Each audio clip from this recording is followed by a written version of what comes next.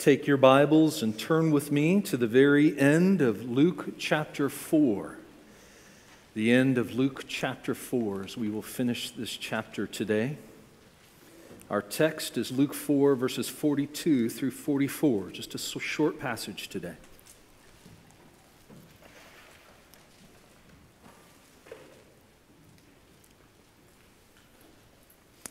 Now, for context, I'm going to go ahead and begin reading in verse 40. Now, when the sun was setting, all those who had any who were sick with various diseases brought them to him. And he laid hands on every one of them and healed them. And demons also came out of many, crying, "You are the Son of God." But he rebuked them and would not allow them to speak, because they knew that he was the Christ. And when it was day, he departed and went into a desolate place. And the people sought him and came to him and would have kept him from leaving them. But he said to them, "I must preach the good news of the kingdom of God to the other towns as well, for I was sent for this purpose." And he was preaching in the synagogues of Judea. Let's bow our heads and pray over this time. Lord, we come before you, praying, Lord, that you would clear away other distractions in our thoughts, other concerns that might steal our attention in these moments.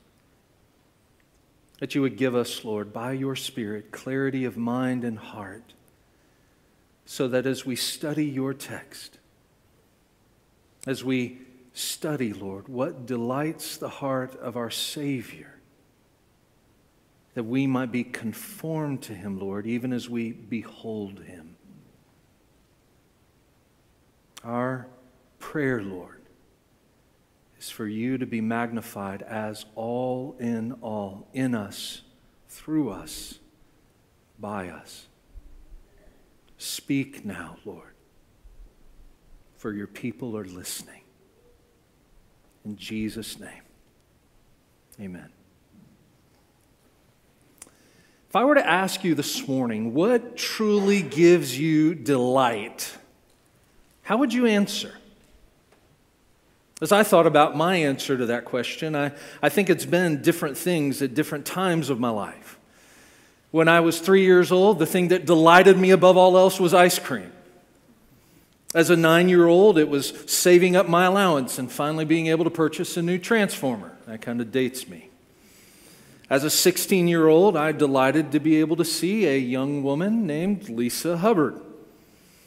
As an 18-year-old and a brand new Christian, I delighted in going to church. At 24 years old, I delighted in getting married to the former Lisa Hubbard.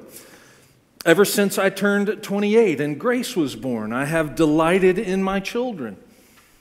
Every day since my call to ministry, I've delighted in pastoring and preaching. And pretty much since age 3, I still delight in ice cream. But what delights you? What brings delight, gladness to your heart? More importantly, what delights the heart of our God? Scripture gives us ample answers. God delights in himself and in his righteous works. Psalm 104, verse 31 says, "Let the glory of the Lord endure forever. Let the Lord be glad in all his works." God also delights, of course, in the person and the work of his Son. We saw just a few weeks ago, as we exposited Luke 4, how at the day of his baptism, God the Father spoke audibly from heaven to say, "This is my beloved Son, with whom I am well pleased." God has pleasure and delight in his creation. On the days of creation, he looked at all that he had made, and he said that it was good. God delights in his fame in all the earth, and he delights in the election of his people to salvation. Ephesians 1, 5 and 6 says that in love he predestined us to adoption to himself as sons through Jesus Christ, according to the purpose of his will, to the praise of his glorious grace. God also delights in the obedience of his people and in doing good to all who hope in him. Jeremiah 9:24 says, But let him who boasts boast of this, that he understands and knows me, that I am the Lord who exercises loving kindness, justice, and righteousness on earth. For I delight in these things, declares the Lord.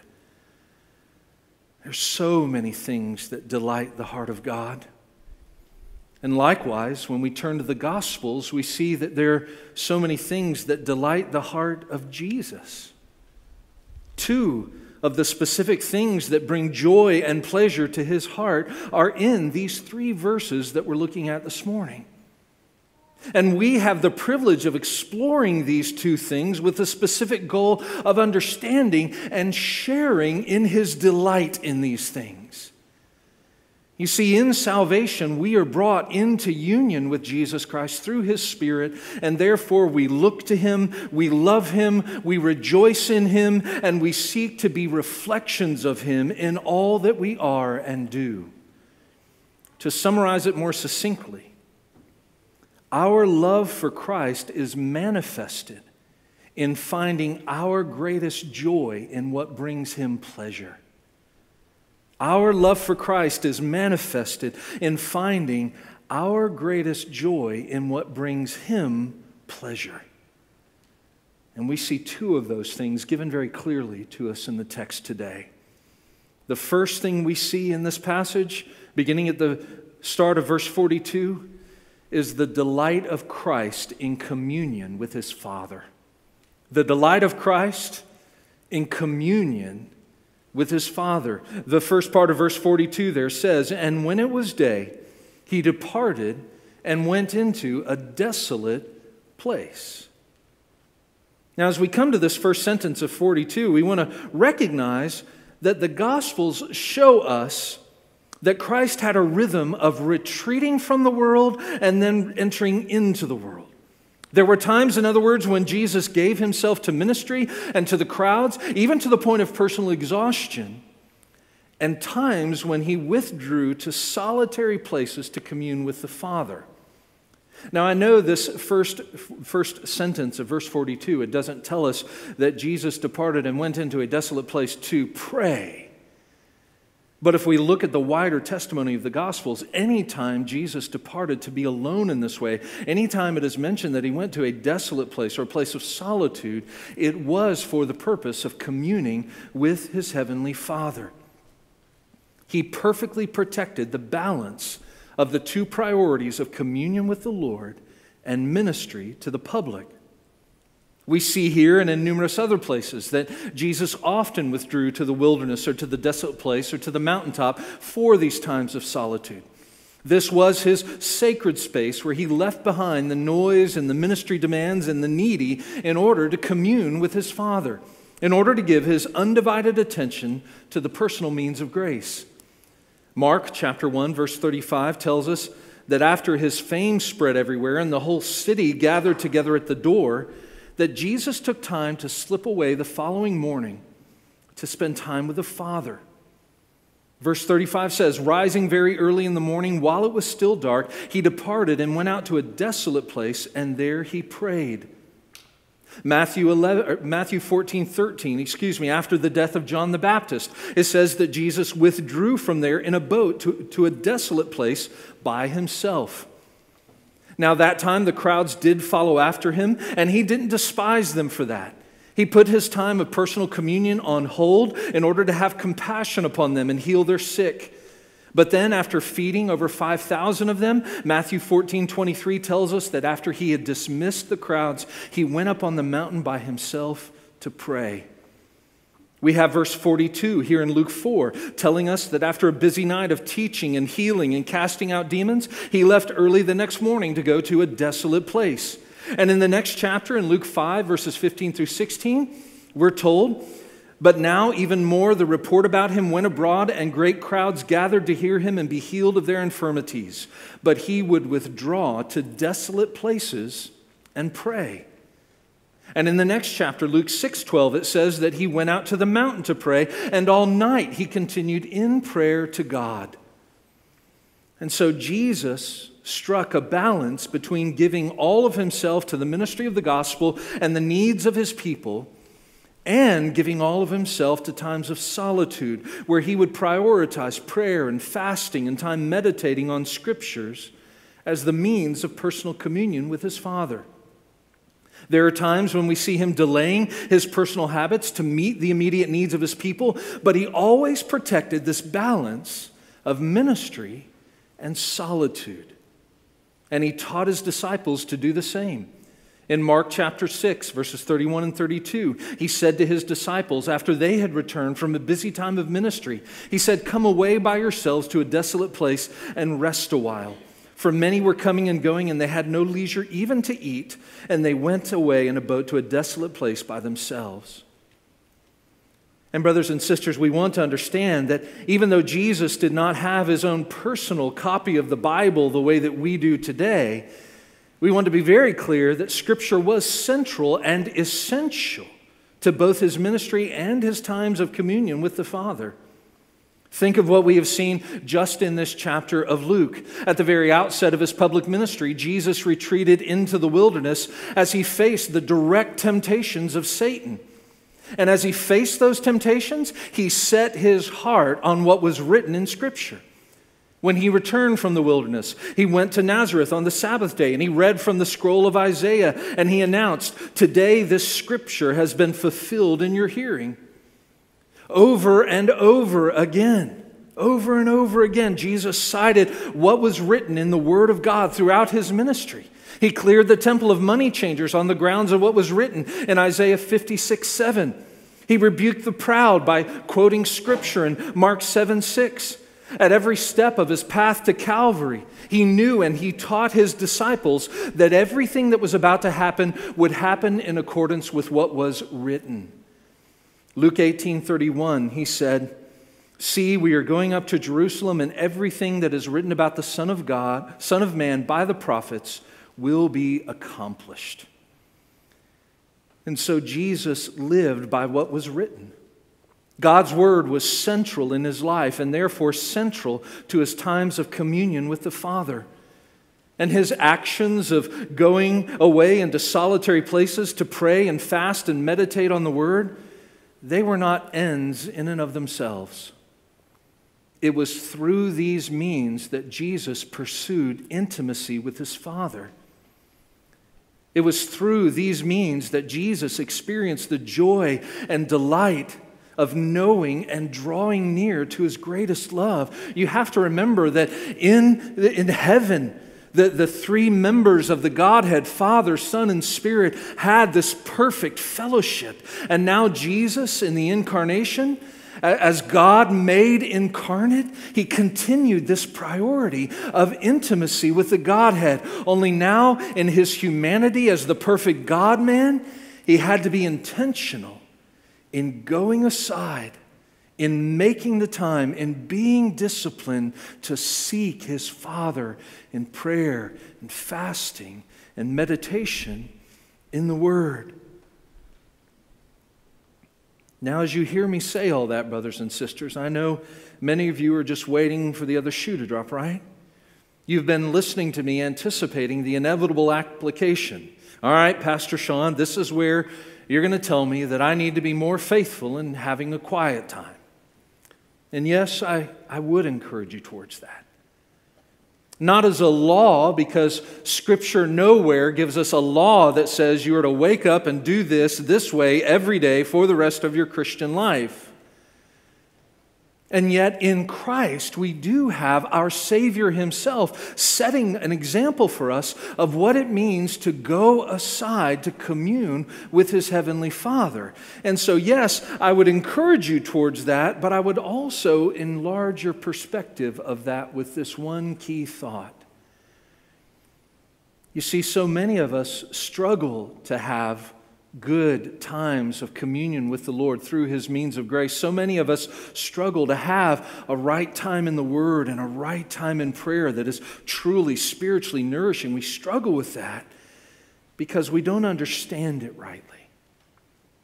And so this is what I would have us glean from this verse this morning, brothers and sisters. By virtue of our union with Christ, we do not have to manufacture a desire for communion with God. We simply have to protect and nurture the desire we're given. Let me say that again.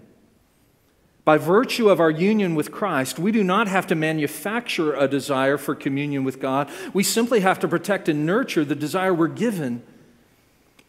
You see, when we look at the life and the priorities of Jesus, we see his delight in taking time to break away from the crowds, to get away from his disciples, to go and spend time with his Father.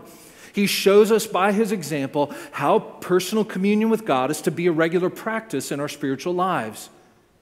And in Christ, we are made new. We become new creatures with new hearts and therefore new desires that are born out of our union with him. By virtue of our new identity, it is now our natural state to love what Jesus loves. And so, as a Christian, when we hear this discussion of quiet times and we're told that we need to be in the Word and in prayer every day, it's not as if we have to muster up out of nowhere a desire to commune with God. If we are in him, we already desire it. But we do have to be intentional in protecting and nurturing that desire. Why?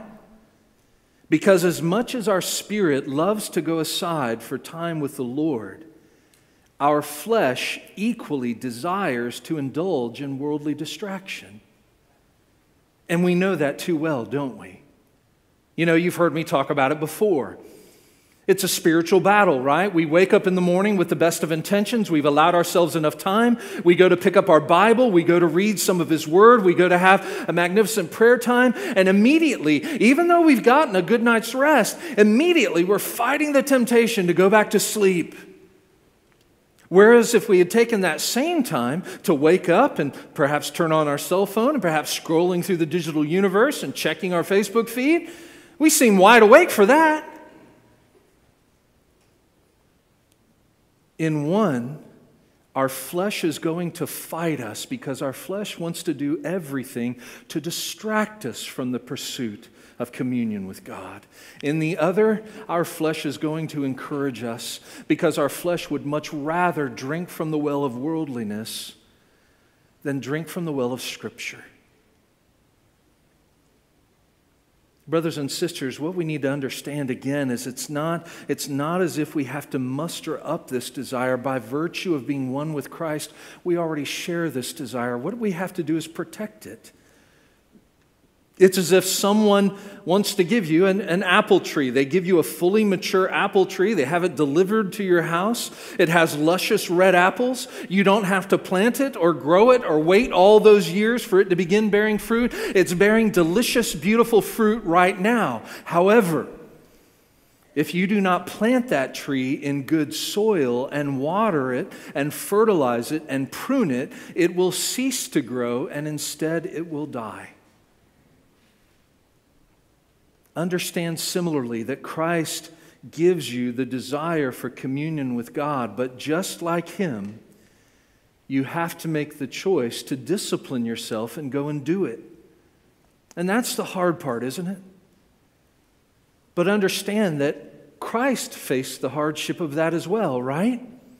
I mean, he had his times with the Lord regularly interrupted as the crowds followed him, even as they did on this very morning of our text.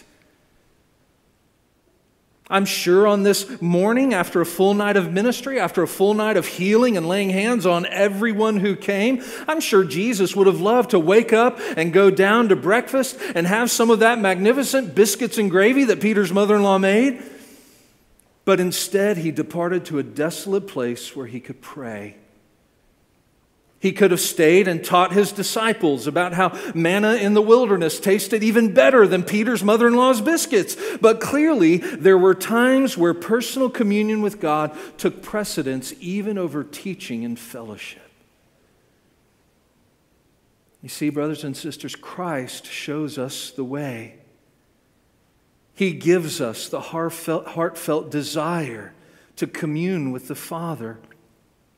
And he even supplies the grace and strength we need to make the right choice and to follow through on it. One of the reasons that so many of us struggle in this area of our lives is because we've been relying on our own frail strength, thinking that we have to muster up the desire for something that's not there. And that's simply not the case. We need to see this from Christ's perspective and understand His heart and know that as our heart is now intertwined with His, as we are one with the Savior, we naturally desire the same things He desires. What we do then at that point is then engage in the battle against our flesh. We carve out those times. We discipline ourselves for the purpose of godliness. We look to Christ. We behold Him. We understand the grace of our Savior and how, as 1 Peter has told us, He has given us everything we need for godliness. We look to Him and we draw upon Him and we follow Him because Christ gives everything we need to us. Philippians 2:12 and 13 reminds us to work out our salvation with fear and trembling.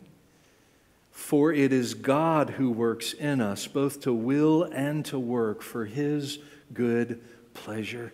Dear child of God, you are not alone. Dear child of Christ, you have the very heart of the Savior. That time of communion that you have struggled with, that time of communion that you have struggled to protect, I know it is hard. I know there are demands with children, there are demands with work, there are demands with church, there are demands with all sorts of other activities. Not to mention the times where you just so desperately need to relax and take a breather. I understand the busyness of this world in which we live all too well. Even as a pastor, I understand the struggle it sometimes is to protect the preciousness of our communion with the Savior. And yet I would call to you, as I've called to myself in those moments, look to Christ.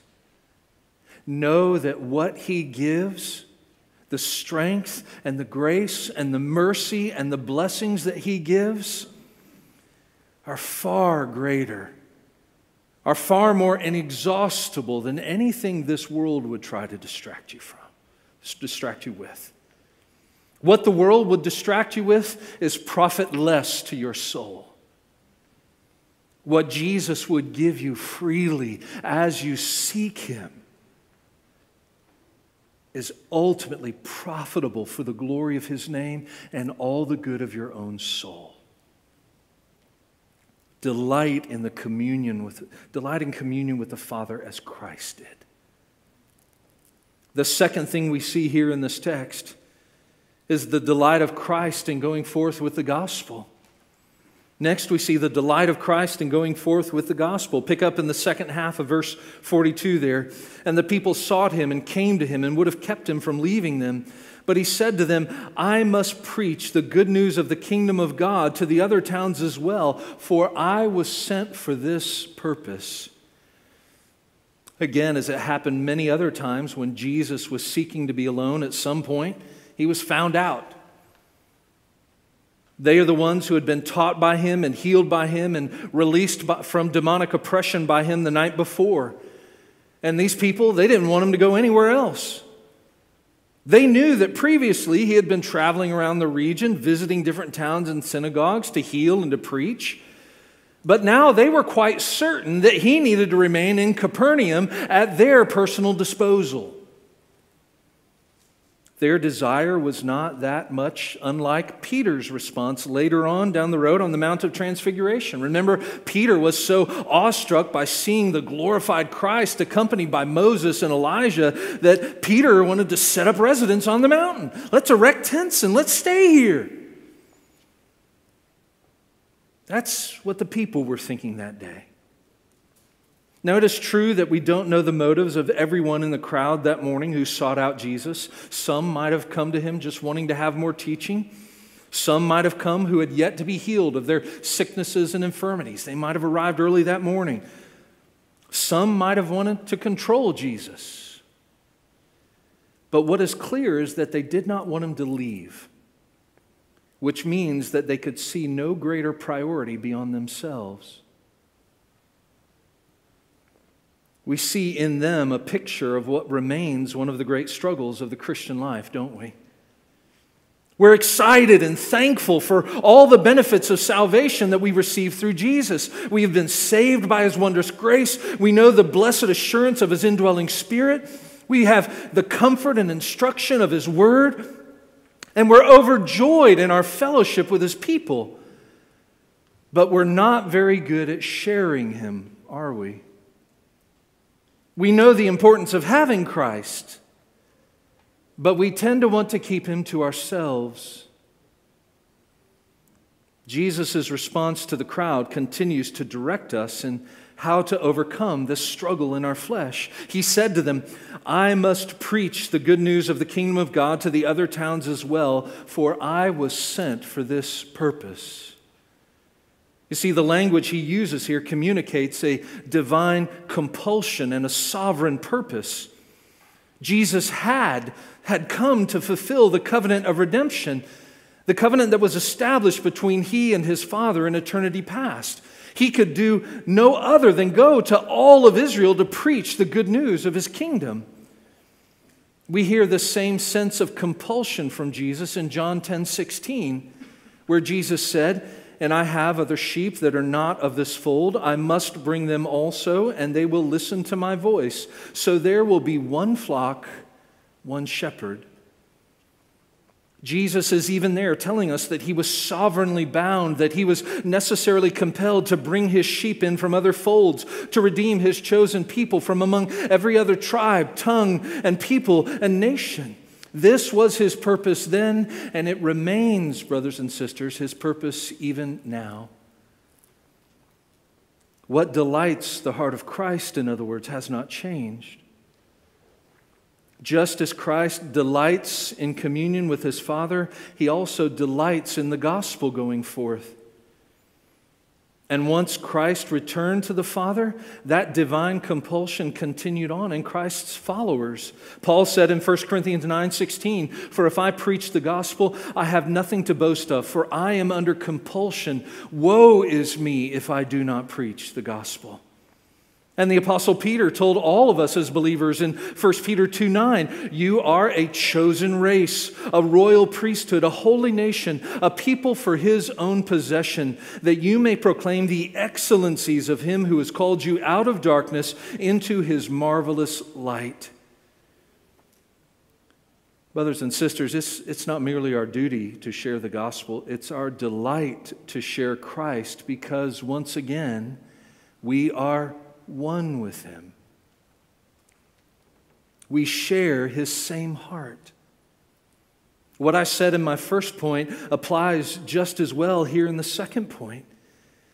We don't have to manufacture a personal desire to share Jesus with people. We simply have to protect and nurture the desire that we're given by virtue of our union with Him. When we look at the life and priorities of Jesus, we see His delight in going from town to town, teaching and loving and healing and forgiving and calling people to believe. This is what His purpose was. This was His joy. He shows us by His example again how important it is for us to go. Even more, we share His compulsion to go because we're new creatures with new hearts and new desires born out of our union with Him.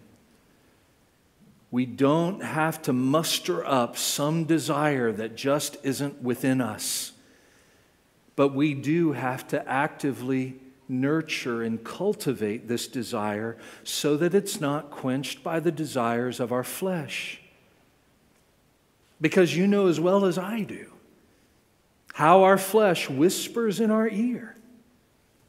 We feel that inclination. We feel maybe this is an opportunity to start a gospel conversation. Maybe this is an opportunity to talk about Christ. And immediately our flesh rises up, telling us everything that's a shortcoming in us. Oh, what if they ask a question that you don't know how to answer? What if you start a conversation that you don't know how to finish? What if they get angry with you? What if this affects your relationship with them? What if they report you to HR that you were doing this in the break room? And our flesh begins to actively campaign to quench our spirit. The fact of the matter is, and I think most of you would agree with me in this, the fact of the matter is that when most of us were saved, we had an immediate burden and delight to tell our unsaved family members and acquaintances about Jesus, didn't we? I mean, even my wife, Lisa, she shared the story. She came to Christ when she was 7 years old. She had faithful parents that led her to Christ. And the day after she trusted in Christ with her mother there at her dining room table, the next day she made sure she had her Bible in her backpack as she was getting on the school bus, and she told her mom, as a 7-year-old, "Mom, I'm going to have a Bible study for my unsaved friends at school today. You might have to come and pick me up after school." I think if most of us reflect back on our own lives, we experienced that same thing. I know I came to Christ when I was 18 years old, and one of the immediate fruits of that salvation experience was that unction, that desire that others would know. And I remember talking to my family members who were unsaved about Christ, and I remember going and talking to my friends and telling them what had happened to me and asking them if they ever thought about where they stood in relationship to the Lord. Many of us in this room experienced that. But then something happened, didn't it? Quite ironically, gaining maturity in Christ served to diminish that desire in many of us. Didn't it? Are we not missing something significant in our sanctification if greater knowledge of Christ results in a diminished desire to share Him? Are we not missing something significant in our sanctification if greater knowledge of Christ results in a diminished desire to share Him? Has the church become like the crowd in our passage, so enamored with the blessings of the Savior, but wanting only to keep Him to ourselves? Again, my goal in bringing us to such critical questions is never to motivate us to guilt, brothers and sisters, because guilt is never to be the motive for obedience. But it is good for us to ask questions, to weigh our hearts once in a while, isn't it? To come before the Savior and ask ourselves, why is this the case? Why is it the longer I've been a believer, the less I seem to share my faith? Why? And the answer for what we do about it is really the answer for everything, isn't it? We need to look again to Christ. We need to look to Christ. We need to even understand that in these 3 verses that we look at this morning, these 2 things are not put together by accident. And this is where I would draw some great points of application for us as we talk about being the people both in our communion with Christ and in our personal evangelism of Christ. These 2 things are brought together into this text for a reason. And so I would give us these applications. First of all, Jesus' communion with the Father is where His humanity was continually shaped and prepared and strengthened to do His Father's will.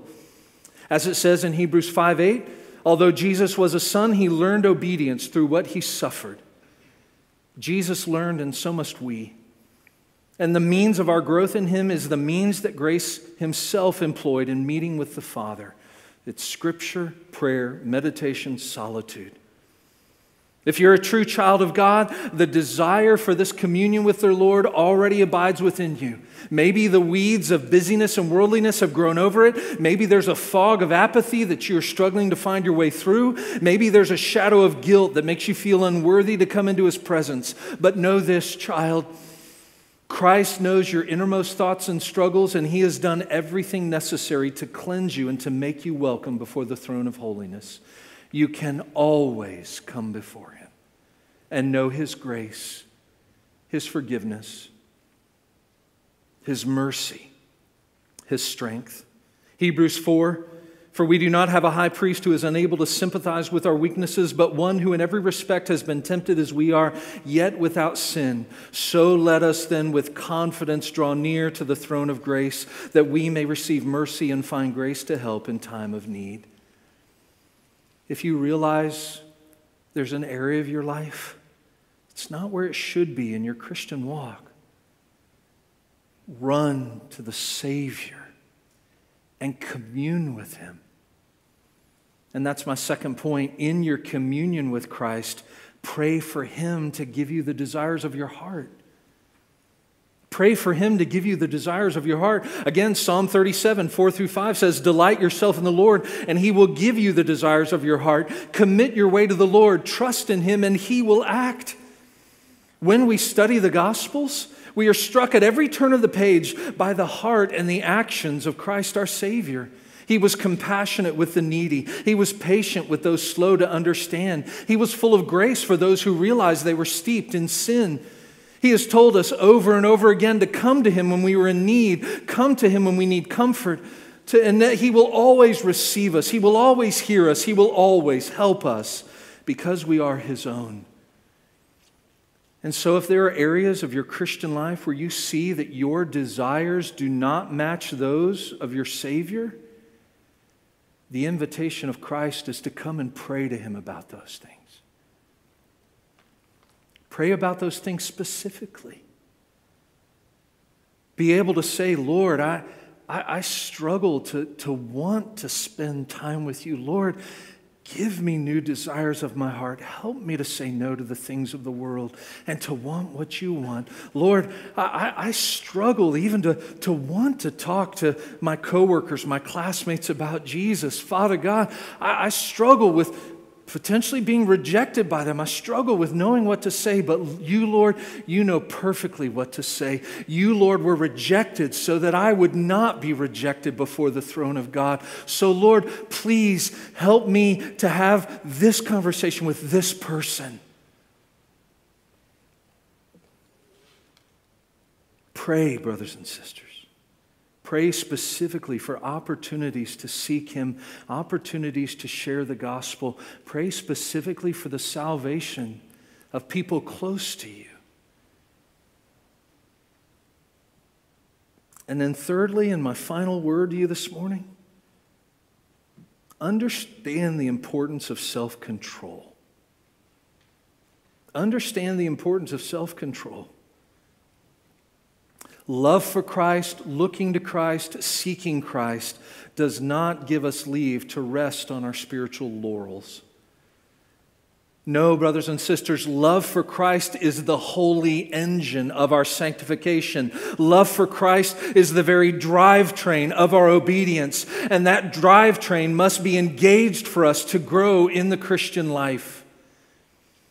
Self-control or self-discipline, some of those uses are synonymous in the New Testament. Self-control is a fruit of the Spirit's work in us. It's even listed in the fruit of the Spirit in Galatians. And it's essential for our growth into holiness. Remember that the goal of the Christian life is to be ever more growing into His likeness, more distant from the world and more prepared and hungry for the glories of heaven. And so there comes a point where we just have to do it, remembering that Christ gives us the desire for it. Christ puts at our disposal His strength to do it. Christ forgives us where we fall short, and He calls us to follow Him in obedience. Christ has done everything necessary as the one who has gone before us. Brothers and sisters, we just got to get up and follow. Look to Christ, love Him, and follow Him. Seek to have the heart of Christ. Pray to have the heart of Christ, and you will yet see the glory of how your life is changed to be a reflection of His own.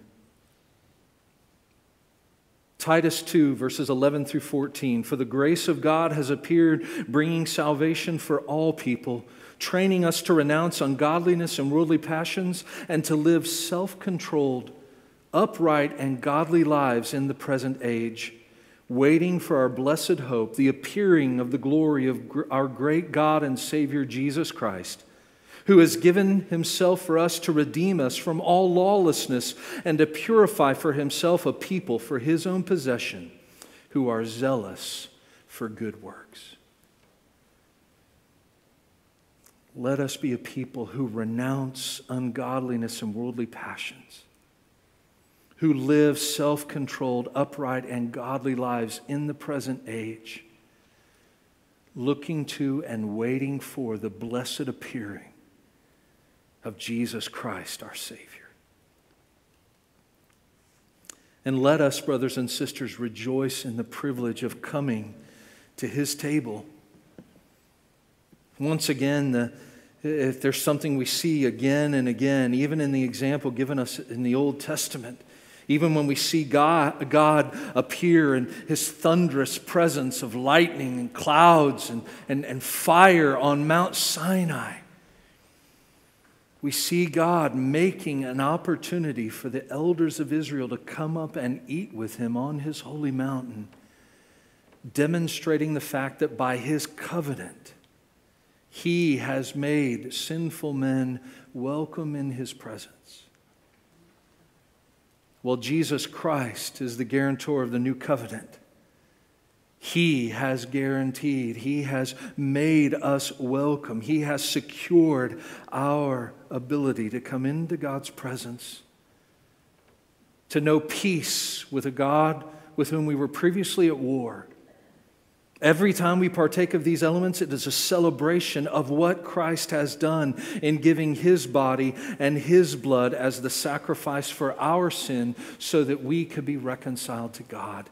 And so, if you are a believer in Christ present today, we bid you come to this table and know the joys of Christ. If you are here today and you are not in Christ, you have not trusted in him as your Savior and Lord, we ask you to honor the Lord by allowing these elements to pass by. Paul had to warn the Corinthians that there were some who had died because they had partaken of the Lord's Supper inappropriately, and they brought a curse upon themselves. But if you see yourself in what it says at the end of Acts chapter 2, it says there at the end of Peter's Pentecost sermon that those who received his word were baptized, and there were added that day about 3,000 souls, and they devoted themselves to the apostles' teaching and to fellowship, to the breaking of bread and to prayer. If that describes you, then come to the table this morning. If you have believed on Christ and been baptized and are under the ministry of a biblical church, come to the table and be reminded and refreshed by this ordinance that Christ has given for the good of his body, the church.